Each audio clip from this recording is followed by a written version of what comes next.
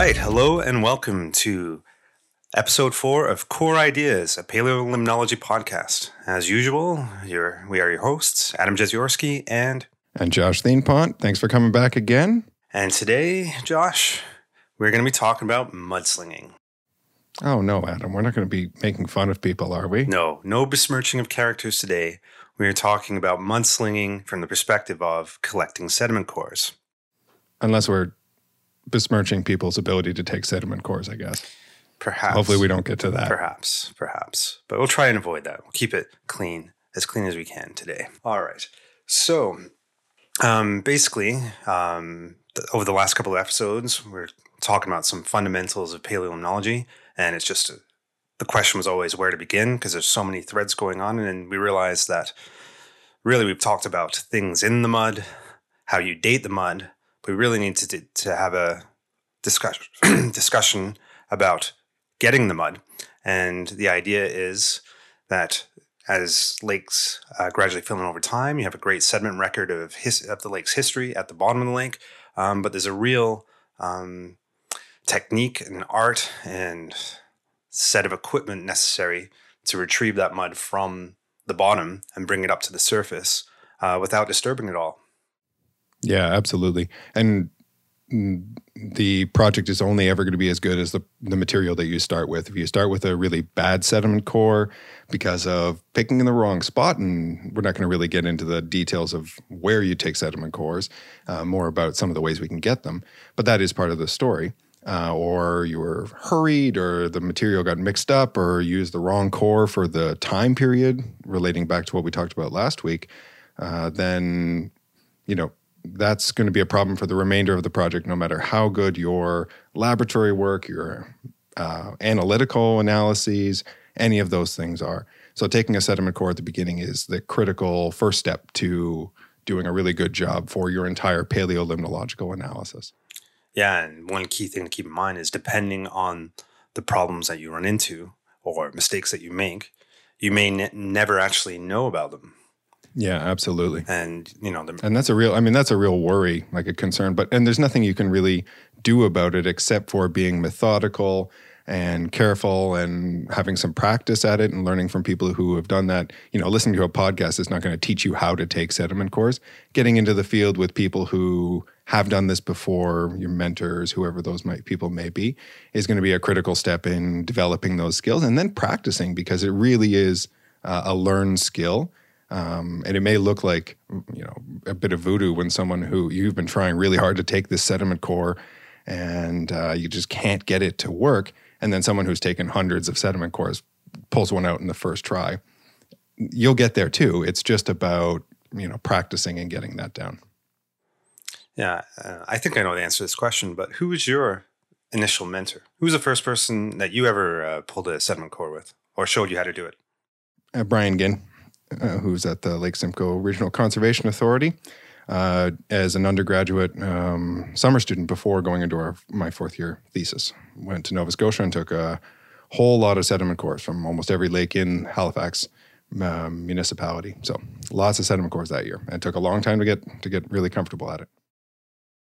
Yeah, so I mean, why do we take the sediment core? We talked about it a little bit, but really the goal is to get a faithful, undisturbed record of the stratigraphy of the sediment. And the whole science of paleolimnology relies on this idea that material that's deeper down the sediment core is older, and you need to bring that back up. And a lot of the things we're going to talk about throughout the remainder of the episode are linked to the idea of it depends on that time frame that we're looking at, what kind of sediment coring apparatus we're going to find most applicable. And then also the nature of that sediment itself, whether it's really, really watery surface sediment, whether it's longer, deeper down parts of the stratigraphy that we want to access longer time periods. And as you get deeper in the sediment, it gets to be a lot thicker, a lot less water content, and it becomes a little bit more challenging to use some of those techniques. So the technique you use is really geared towards the time period, and the time period is linked to the nature of the sediment itself. Yeah, and I know we said we weren't going to get into this at all in terms of where you choose to core from, but we need to talk a little bit because that informs the techniques that you use. But Yeah, ideally, for sure. you are looking for a flat central basin in the deepest part of the lake. So that means, you need a platform of some kind, whether that's a boat, whether you're drilling through ice, because outside of like the extreme shallowest little puddles, you're not going to be walking into the lake to collect these cores. There's a Yeah, whole, and if you did walk into them, you may end up disturbing it a little bit, and that may not be ideal. It's certainly possible to do that, but in general, one of the things that is challenging about designing sediment coring equipment or applying it is that you are not in direct contact with the mud itself. So there is some sort of connection between the bottom of the lake, where the sediment is, and your location in the air, being air-breathing organisms. Not, you could take sediment cores through scuba diving and be right up against that material. It's been done, but it's not common for a lot of logistical reasons. So there's got to be some sort of linkage there, whether that's cable, whether those are rods, whether it's rope. There's some sort of way that you need to be in contact or connection with that mud at the bottom in order to remove that sediment. and that distance is what makes it so challenging and why there's so many different devices built for different situations. As sometimes you can be weight limited depending on what you're going from. If you're working through the ice, all of a sudden, you have a lot less limitations in terms of how heavy the equipment can be, but other concerns regarding working in the cold, drilling through holes. Yeah, for sure. There's going to be field logistical constraints associated with all of these different components of it. Accessing the lakes being another one, which is kind of linked to what you said a second ago. Really remote locations where you're portaging a canoe is going to mean a very different platform for taking sediment cores than if you can drive your car right up to the edge, trailer in a boat with a nice motor on it, and you can take that out into the lake. So all of these things are going to be have to be thought about in preparation before you ever get there and start to take that sediment core. But today, because we're talking about actually getting the sediment cores, we'll leave all that logistics and field notes type stories for another day and just get into the nitty gritty of collecting the mud by talking about a couple of different coring devices. The first one we're going to be talking about today is one that I personally have never used, called a freeze core or frozen crust core, I think he's sometimes referred to as well. Yeah, they've got a bunch of names. Frozen finger core, there's a lot of different names for them, but they all operate on the same concept. Yep, where the material is being, the mud is being frozen to the outside of the device, whatever that might look like. So the way that this works is you basically have your device as a cylinder of some kind that you fill with a coolant of some kind, whether it is... it's almost always dry ice, carbon dioxide maybe mixed with some sort of alcohol to bring the cooling point down a little bit more, but a dry ice base. So that's quite cold. And it super cools the actual core itself, which is made out of metal. So it transmits the cold really well to the outside. And then the mud starts freezing to that. And it accrues a lot more material, and it freezes and freezes onto the outside of that material. So the core is lowered into the bottom, allowed to freeze. That stuff builds up on the outside of it. You leave it for a certain amount of time. There is a point at which the amount of material will decrease because the cold transmission has gone down as you get further away from the actual source. And then you drag that thing back up, and you have a in situ picture of this frozen material on the outside of the core that you then have to process quite quickly. So that's not a core where you could take that back as soon as it's up in the air. If it's in the winter, you get a little more open time with it. But eventually it has to be taken off the core. So yeah, this is one piece of equipment that I personally have never used. So no, me neither. Okay. Oh, okay. For some reason, I thought you had. Okay. Nope. I've seen one, but never tried myself. No. One of the nice things about them, before we move on to something we maybe know a little more about, is that one nice thing is you get a lot of material. If you have this big box you're limited by the face of the actual core, and how much coolant you can put into it. So there are some limitations, but it can build up a fair amount of sediment. The second thing being that because the material comes off whole and in a solid state, it can be useful if used carefully and lowered very carefully into the sediment so as not to disturb that, to get that surface sediment-water interface where the water and the sediment meet, because it freezes it in situ. It's not being brought up liquid, which would happen, at any time. And then the third being related to that, because it's frozen when it comes out of the actual lake on the core, is you can use these for very, very fine resolution sectioning. So sectioning being when we slice the sediment up into its layers. And because that material is frozen, unlike the kind of limitations associated with wet sediment or hard, thicker sediment you might find from like a piston type core, you can use different techniques to get very, very fine, very, very high resolution, very fine sediment intervals, whether those are being sliced off or even looking at seasonal work by peeling it with tape, which can be done. You get very, very fine resolution. But when you do that, you of course get very little material, so it's a trade-off in that case. Okay, so I think we'll just leave that the freeze core there. Neither of us have ever really used it ourselves, but it's definitely one that has a rich history and large amount of work within the literature. And it's definitely one that you wouldn't be able to take in your canoe. Like it's something, one of the constraints of that is you need a lot of stuff. They work really well from the ice for that reason, because you have the core, which is a big, heavy piece of steel. You have, it's going to be heavy when it comes back out because it's metal. It's got all this mud on it. It gets really, really heavy. So you probably need a winch to get that out of the lake. And then you also need all the coolant. So you need to be able to bring that material out. So it's not a logistically simple type of device. So that's one of the drawbacks associated with that technique. Move on. And now start talking about barrel cores. So instead of collecting sediment on the outside of your device, we're talking about coring tubes where you collect a cylinder of sediment from the bottom of the lake. And this is an area that we are both much more familiar with. And the simplest in concept to begin talking about is the gravity core. And so the concept behind these is, been described many times to me as basically equivalent to putting your finger on top of a straw. So anything you did as a kid, same idea.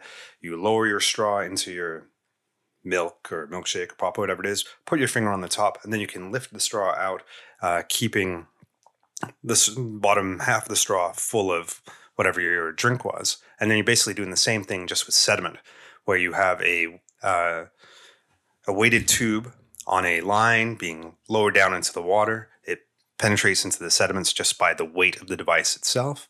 And then you have some sort of... If it's a gravity core, yep. By its weight itself, yep. Some sort of messenger device sometimes running down the line. There are also other means of triggering.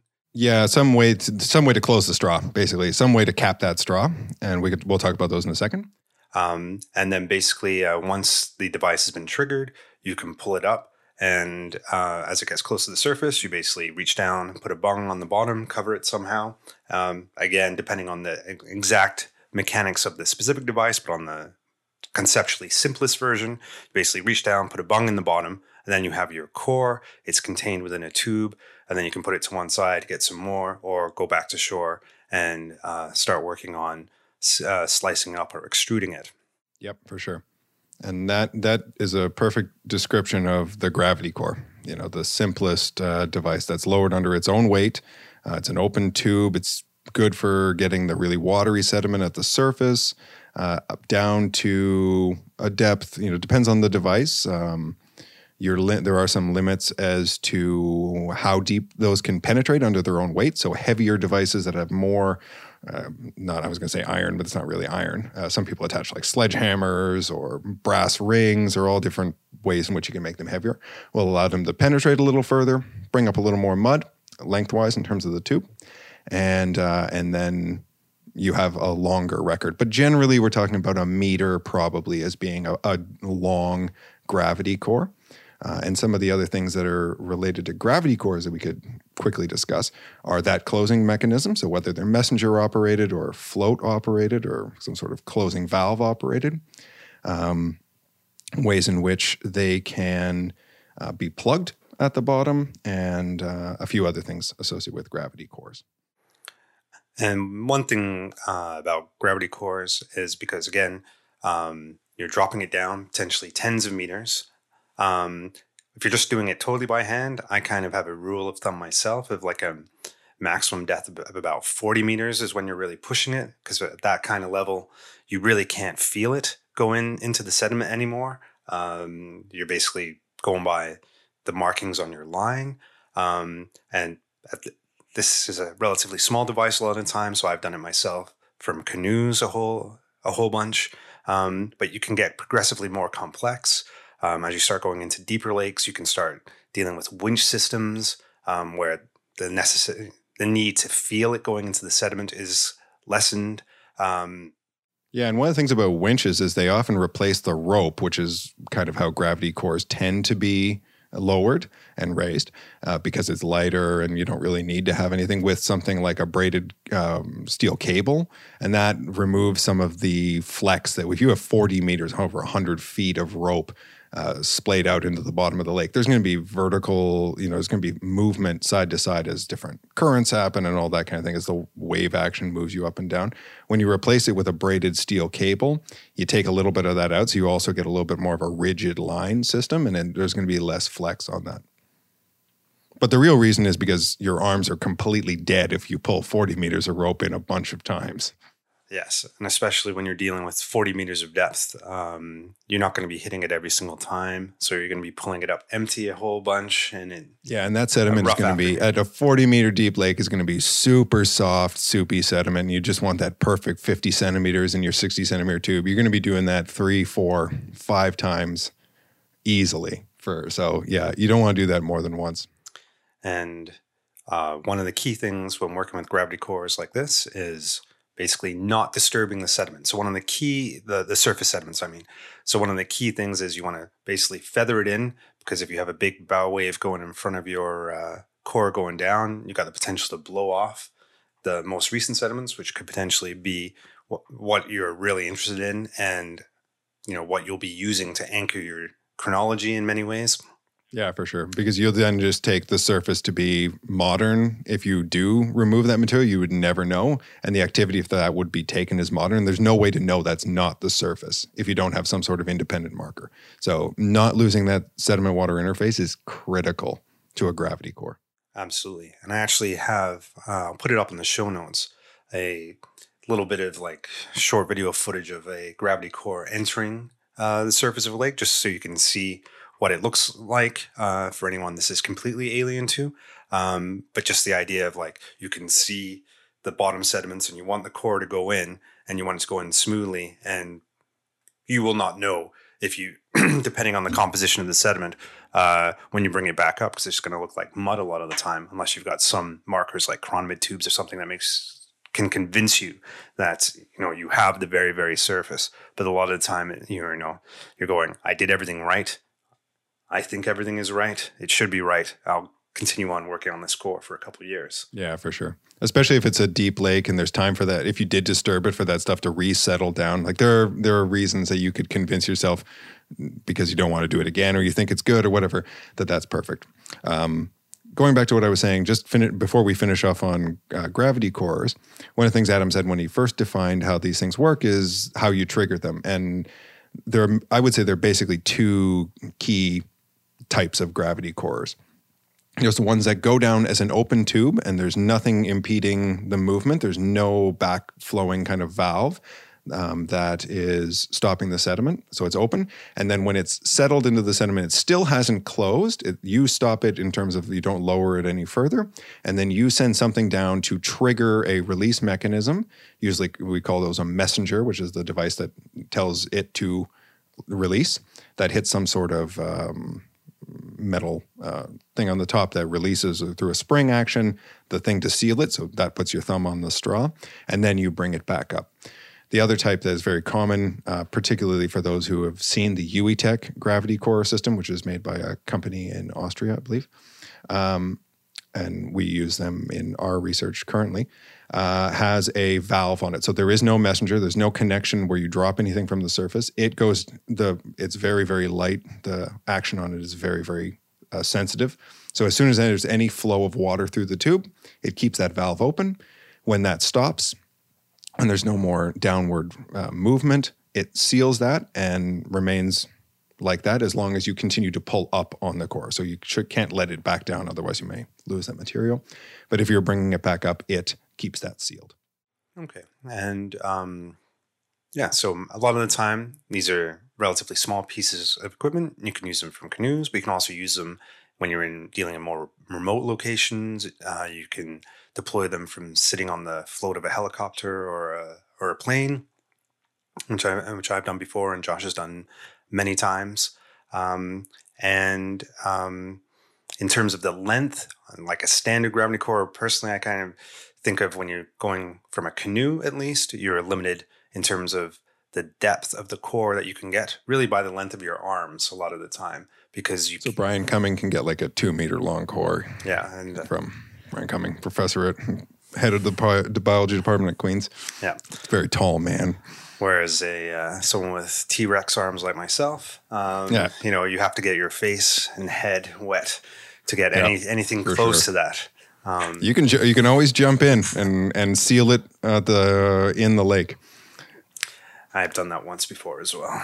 Yeah, I've never done it. No. It's actually quite difficult to get back into the canoe after that, though. Yeah, well, I've gotten into a canoe from the water before, but never because I went in on my own accord. But I guess the last thing, maybe before we finish off with things, is how you seal them. So in most cases, the tube comes up just completely open. For your average lake, that's going to work perfectly well. And you would put something into it that we would call a bung, is the kind of colloquial term for them, to seal that. And those are usually some sort of rubbery thing that can deform a little bit to take the shape of the tube, and that plugs it, and then that would be used to extrude it. That would be the bottom of the extruding device.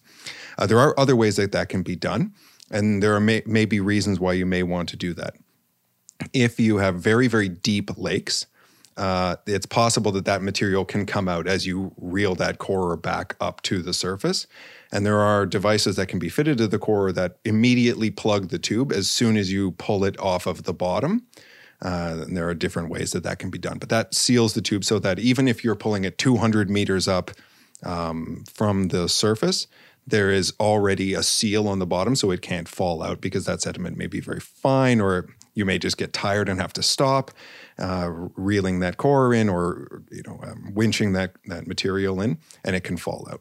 And then there are also core catchers that go in the bottom of all different cores that are sort of like a bladed, like an iris is the best term I can think of it. If you've ever, or maybe you haven't looked into a camera lens that opens and closes, and that can be used to seal the sediment immediately. So it opens as you push the tube, as the tube enters the sediment, and then it closes behind it as you pull it back out, and it seals the material in immediately.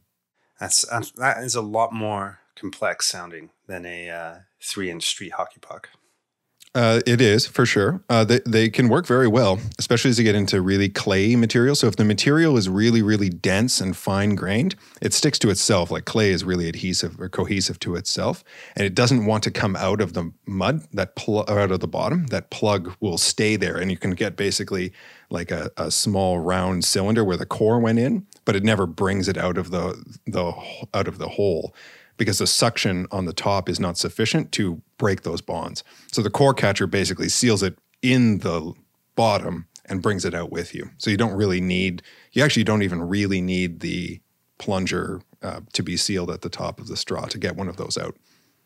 And that's actually a pretty good segue, because a lot of other coring devices use that. Is there anything we need to say about gravity core? We spent more time on gravity coring, but it's kind of the basis for a lot of these ideas, so it's a good one to think about. And it's what I know best personally, so that's... oh yeah, me too, for sure.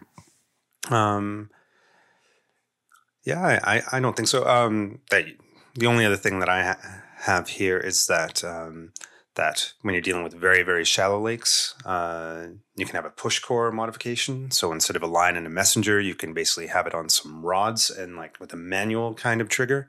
But again,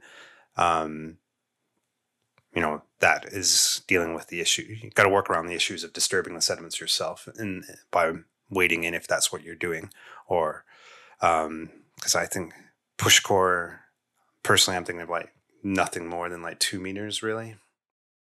Yeah, probably if you're wading, for sure. I've used one through the ice, and it was probably a little bit deeper than that.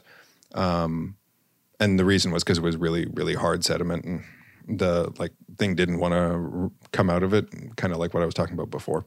But yeah, other than that, why would you use one more than a couple of meters in depth? Put it on a line and don't have to deal with the weight of it. Because if you put even the lightest aluminum rods, if you put more than 2 or 3 meters of those things together, they're going to start to get heavy. And, a thin piece of braided rope is much lighter. Absolutely.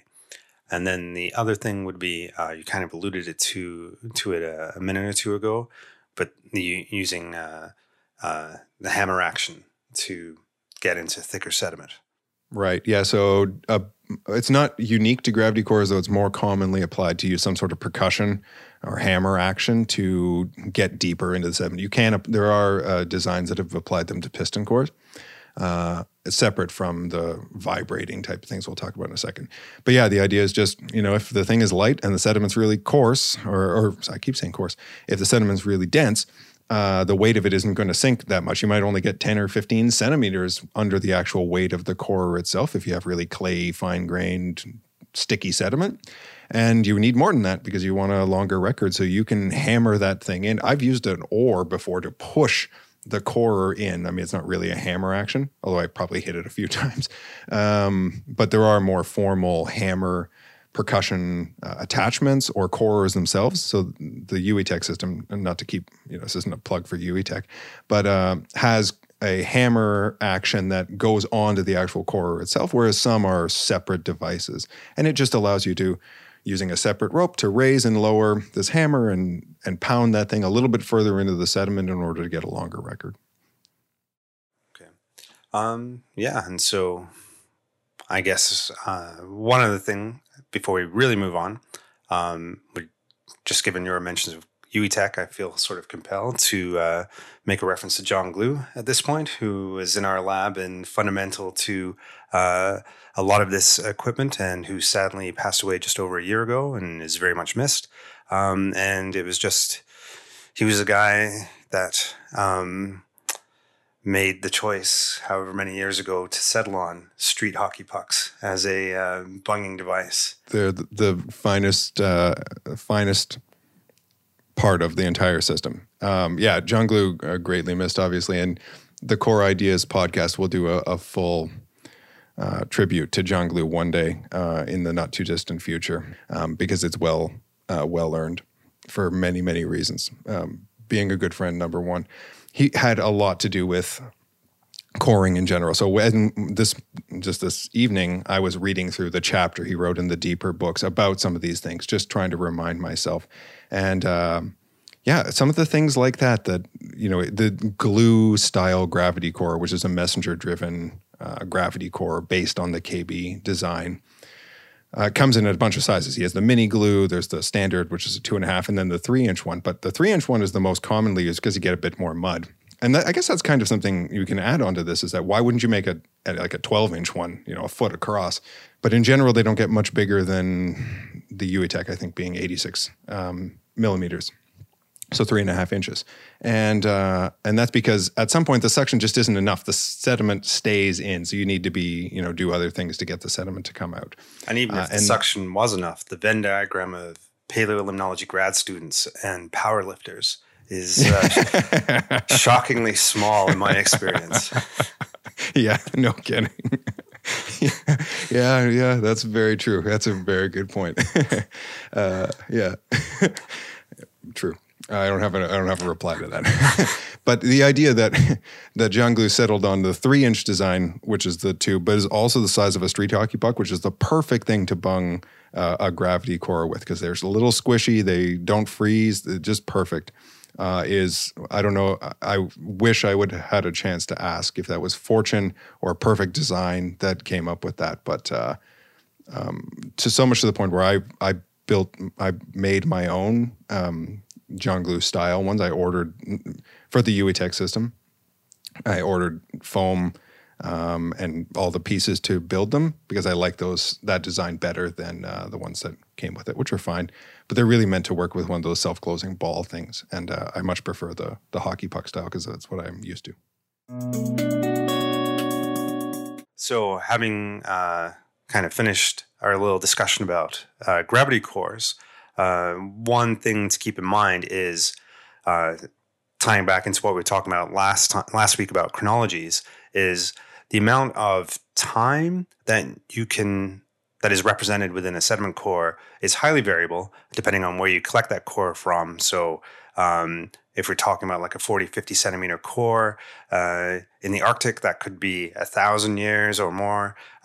Temperate zones, it could be a couple hundred years, and in incredibly high sedimentation rates, even down to a few decades.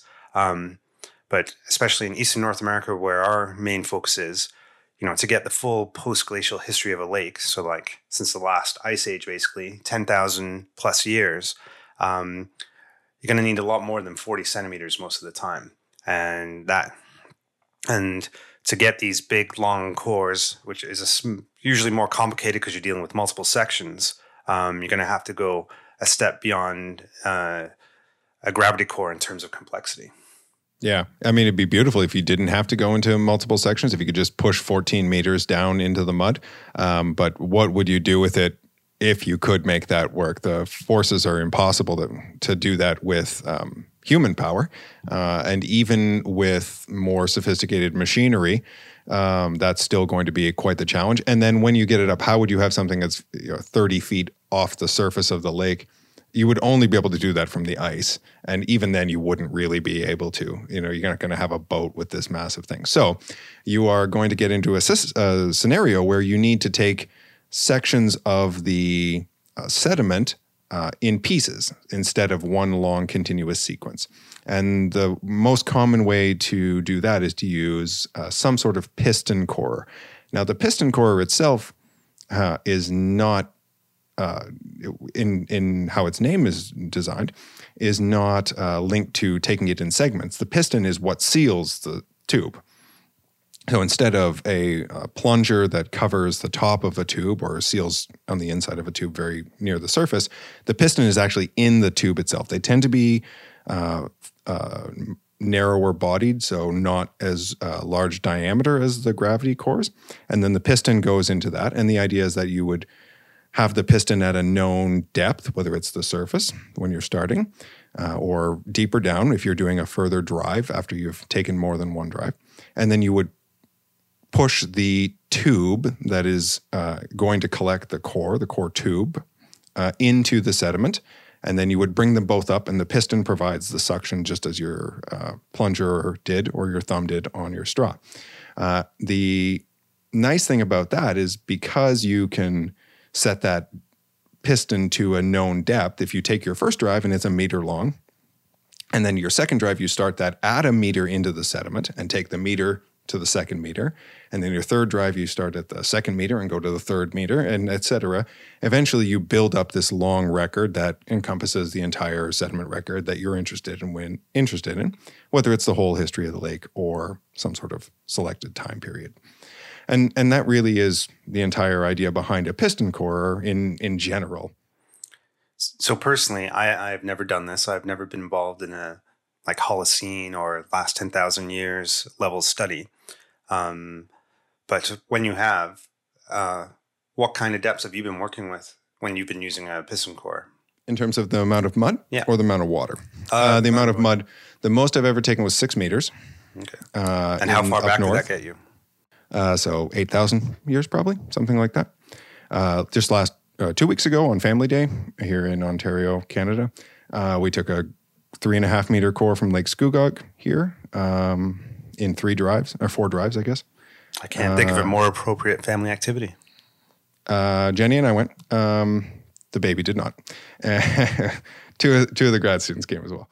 Yeah, so the only other thing I would say about piston cores is that most people, again, are probably familiar with one particular type. Now, there are 2 types of piston cores related to how you get that sediment, how you get that core down to the sediment. The common one, sort of the Livingston style one, is a rod-driven piston core. So instead of a rope, you use interlinking rods to push into the sediment, just like we were talking about with the push core, except now you are pushing, instead of 2 meters, quite a bit more depth into the sediment, and you just add another 2 meter rod, lower it down, add another 2 meter rod, push it down until you hit the surface, and then all of the depths of the core itself. So it gets quite heavy and quite logistically complicated. So they can be a fair bit of work to use in the actual setup. And I've done all of my piston coring from the ice, which is a beautiful platform to do it as long as it's not too cold, because you can just splay all your stuff around. But they can be done from the in the open water period as well, from a platform. Often that's a couple of boats rigged together and or anchored off or tied off to the shore. And the reason for that, not only to increase the amount of kind of footprint, so you have more room to lay your stuff out and to work with the cores, which we'll talk about in 1 second, is that you need to remain in the same spot, because you want that core tube, whether, 2-inch tube, to go back into the same hole that you've made in the first drive before. It doesn't have to. You can push it down to the start depth and it should be fine. But in a lot of cases, you can feel when it goes back into the same hole that you've taken the first and subsequent drives from. Okay. And then the only other, I don't know the best way to describe it, but I guess rod-driven type core that I've had any experience with has been a peak core or Russian core or chamber core. And I definitely, in using it, the weight of those rods really adds up, and you can see the value of having a power lifter on your team when you're like 10 meters down in the sediment trying to twist those things around.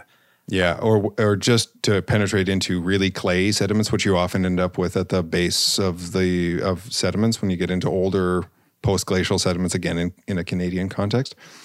You can literally be hanging off of them to try and push them into the sediment for that last little bit. And then just all of your might, doing what's the opposite of just a squat, right? Where you're lifting up on those things. I don't do a lot of powerlifting myself. Yeah. Couldn't tell. It's a huge, it can be much more physically demanding than some of the other types of methods. A couple maybe little additions before we leave piston coring is that for rod-driven coring, the amount of rod does become too much at some point. And you tend to not see rod-driven piston cores used in depths more than about 20 to 30 meters. And that's partly because of the weight of it, but also because the rods themselves will flex as they get longer and longer. If you have 20 meters of rod out, plus the depth into the sediment, they will flex. And you can put casings around them, but really beyond about 20 or 30 meters, it becomes too much. And then you would switch to a cable-driven piston core, which is the same principle. It's just a different way of taking the sediment. And the last thing I would say, probably before I kind of, at least my mind on piston cores is empty, is unlike the gravity core where you have that nice surface sediment water interface and you want to extrude that and keep that, generally piston cores, while you can do that, you can take the whole core back, generally because you need to take subsequent drives, you need to extrude that immediately at the site.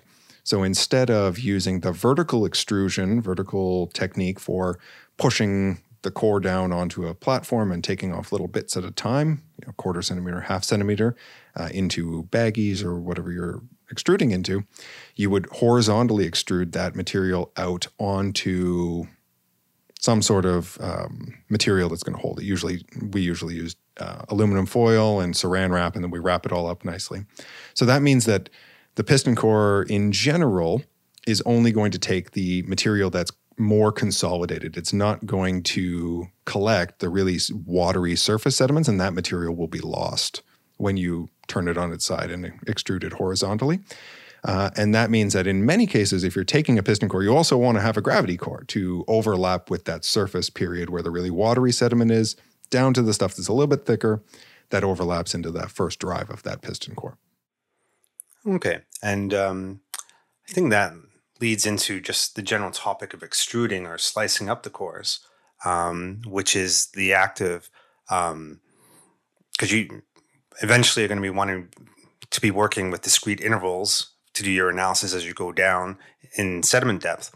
And the idea that that extruding, or the ability of capturing the surface sediments accurately, is actually one of the later developments in the history of paleolimnology. So the idea of getting back a geological sequence going back hundreds, thousands of years was around prior to, technologies being, or techniques being developed to capture the surface and being able to, the surface sediments, and being able to extrude them neatly and accurately and contiguously. Oh yeah, the first paleolimnologists didn't even need boats. They were looking at exposures. The lake was dry, and just looking at the geological record of what was a former lake bed. And then beyond that, it was taking long, really, really dense sediment records for, long-term paleoclimate reconstructions or whatever. And the interest in the most recent past is a fairly recent phenomenon in terms of paleolimnology. It related to only the ability to collect that and then extrude it. And I think that is sometimes lost. It definitely was lost on me as a young graduate student because, when you look at the equipment of like the piston cores and the gravity cores and hammer cores and all that kind of stuff, the actual equipment they use to extrude the sediments is much less interesting in terms of more equipment. Important in some ways. Oh, absolutely. Yeah. And you don't really realize it was a later development. And, we look at pictures of our PhD supervisor when he was a graduate student. And, they were using a modified car jack to push the sediment up through the tube in like discrete amounts to be able to capture it on the top. Yeah, for sure. Giant glasses from the 80s, all sorts of nice brown hair and, things you would buy. Everywhere. Mustaches everywhere, really, really short white jeans and stuff you would buy at the hardware store in order to put these things together. Yeah. Yeah, no, everything would have been, was custom made by necessity because commercial endeavors producing these things simply did not exist until much, much later. So we've gone through a couple of the most commonly used techniques. And I think, we're hitting where we're time-wise usually want to end these episodes. So we may end up doing a coring 2.0 or a mudslinging 2.0. But we just wanted to finish by talking about a couple of things that we haven't talked about yet that maybe people have heard about or are familiar with. The first being box corers. So this is an enclosed type of coring device in the same way as a gravity corer. The only difference being they tend to be a little bit larger in size. And that's because, like we were saying, it doesn't rely on the suction to remove the sediment. It actually closes around the plug, the box, or the cube. Well, not cube if they're not the same depth, but the box of sediment, and brings it back up in the box itself. So these are the same way as if you've done some limnological sampling to take sediments that aren't used for paleolimnology often, are used for like surface sediment grabs, an Ekman grab or a Ponar grab. These are the same kind of idea. And you can use these as stratigraphic records just in the same way you would a gravity core. Or, and they've done this before, if you need a fairly small amount of mud, but you want it to be very, very clean, you can take a box core to get this nice plug of mud, this box of mud, and then use a syringe or a smaller, even a mini glue kind of small 2-inch or 1.5-inch core to take that core. So that's one way you can do that. And the box cores are really common in marine or large lake type of coring activities. And then the second thing is when you need to get into really, really stiff sediments. So sediments that you couldn't push the piston core in. The gravity core would never work. A hammer core is not even going to penetrate that much. And there are ways that you can use different devices in order to use mechanical advantage to get the coring tube into the mud itself. And these are often referred to as vibrocorers. And they often have a diesel engine or a gas-powered engine that vibrates it into the mud, and that can allow you to penetrate really, really stiff sediments. If you're coring like a delta environment that has really, densely packed, fine-grained or even coarser-grained, heavier sediments, those can be a really useful tool. for getting into those kind of records where you may not be able to do that elsewise. And as usual, most of the discussion has been biased by our own experiences. So that's why I was so, heavily leaning into the details of gravity cores, just because that's what I know best. Have you ever used a vibrocore? No, I've never taken one. It's on the list of things I want to learn how to do, though. Scott Lamoureux at Queens has one, and we have some work in the Delta that would be very ideal for one. Cool. Yeah, for sure. Yeah. So if you have a particular type, say you're really keen on the Macareth core, for example, and would like to hear it featured on Mudslinging 2.0, send us some correspondence, and we'll add that in, because we certainly haven't. We've only hit the tip of the iceberg on all of the possible different ways to take sediments out of the bottom of a lake. Yeah, because again, keep in mind, this is one of our early episodes. We're just trying to get some base vocabulary out in terms of like the fundamentals of paleolimnology, and we can drill down in more depth in future episodes once we've got that sort of baseline established. I see what you did there. That's good. But yes, as Josh mentions, if we've left anything out, if you are, offended by something that has been excluded from this particular episode, let us know. We have a email address for the podcast, Core Ideas Podcast, all one word, at gmail.com. We're happy to get stuff in the mailbag anytime. We also have a website, which has short summaries, and links to all of our past episodes available at Core Ideas, all one word, .ajeziorsky.ca. Ajeziorsky is my name, basically, AJEZIORSKI. And the easiest way to get in touch with us is our Twitter handle, which is Core Ideas Paleo. Paleo spelled like the Canadians and the Americans spell it. So sorry for our English followers. Core Ideas Paleo on Twitter. Send us a DM or send us a message, and we'll definitely be keen to hear from you. Absolutely. And and we just officially unveiled this podcast in the last week. We had a couple of episodes in the hopper, or actually they've been online for a couple of weeks, but just no one knew about them because we didn't draw any attention to them. But we kind of, and no one searches for paleolimnology on iTunes, apparently, other than myself, because we're the only thing that comes up, and there were no listens. So yes, there was a travesty that needed to be corrected after the first time I did that search. Fixed. So we just unveiled it in the last week, and been kind of overwhelmed by the positive feedback that we have received. Absolutely, yeah, it's been great. So keep it coming, and we'll keep trying to knock out at least we think are interesting discussions. You can let us know. But until next time, thanks for listening. This has been Core Ideas, a paleolimnology podcast, and we'll catch you in the next week or so. Yeah, goodbye. Thanks. See you next time.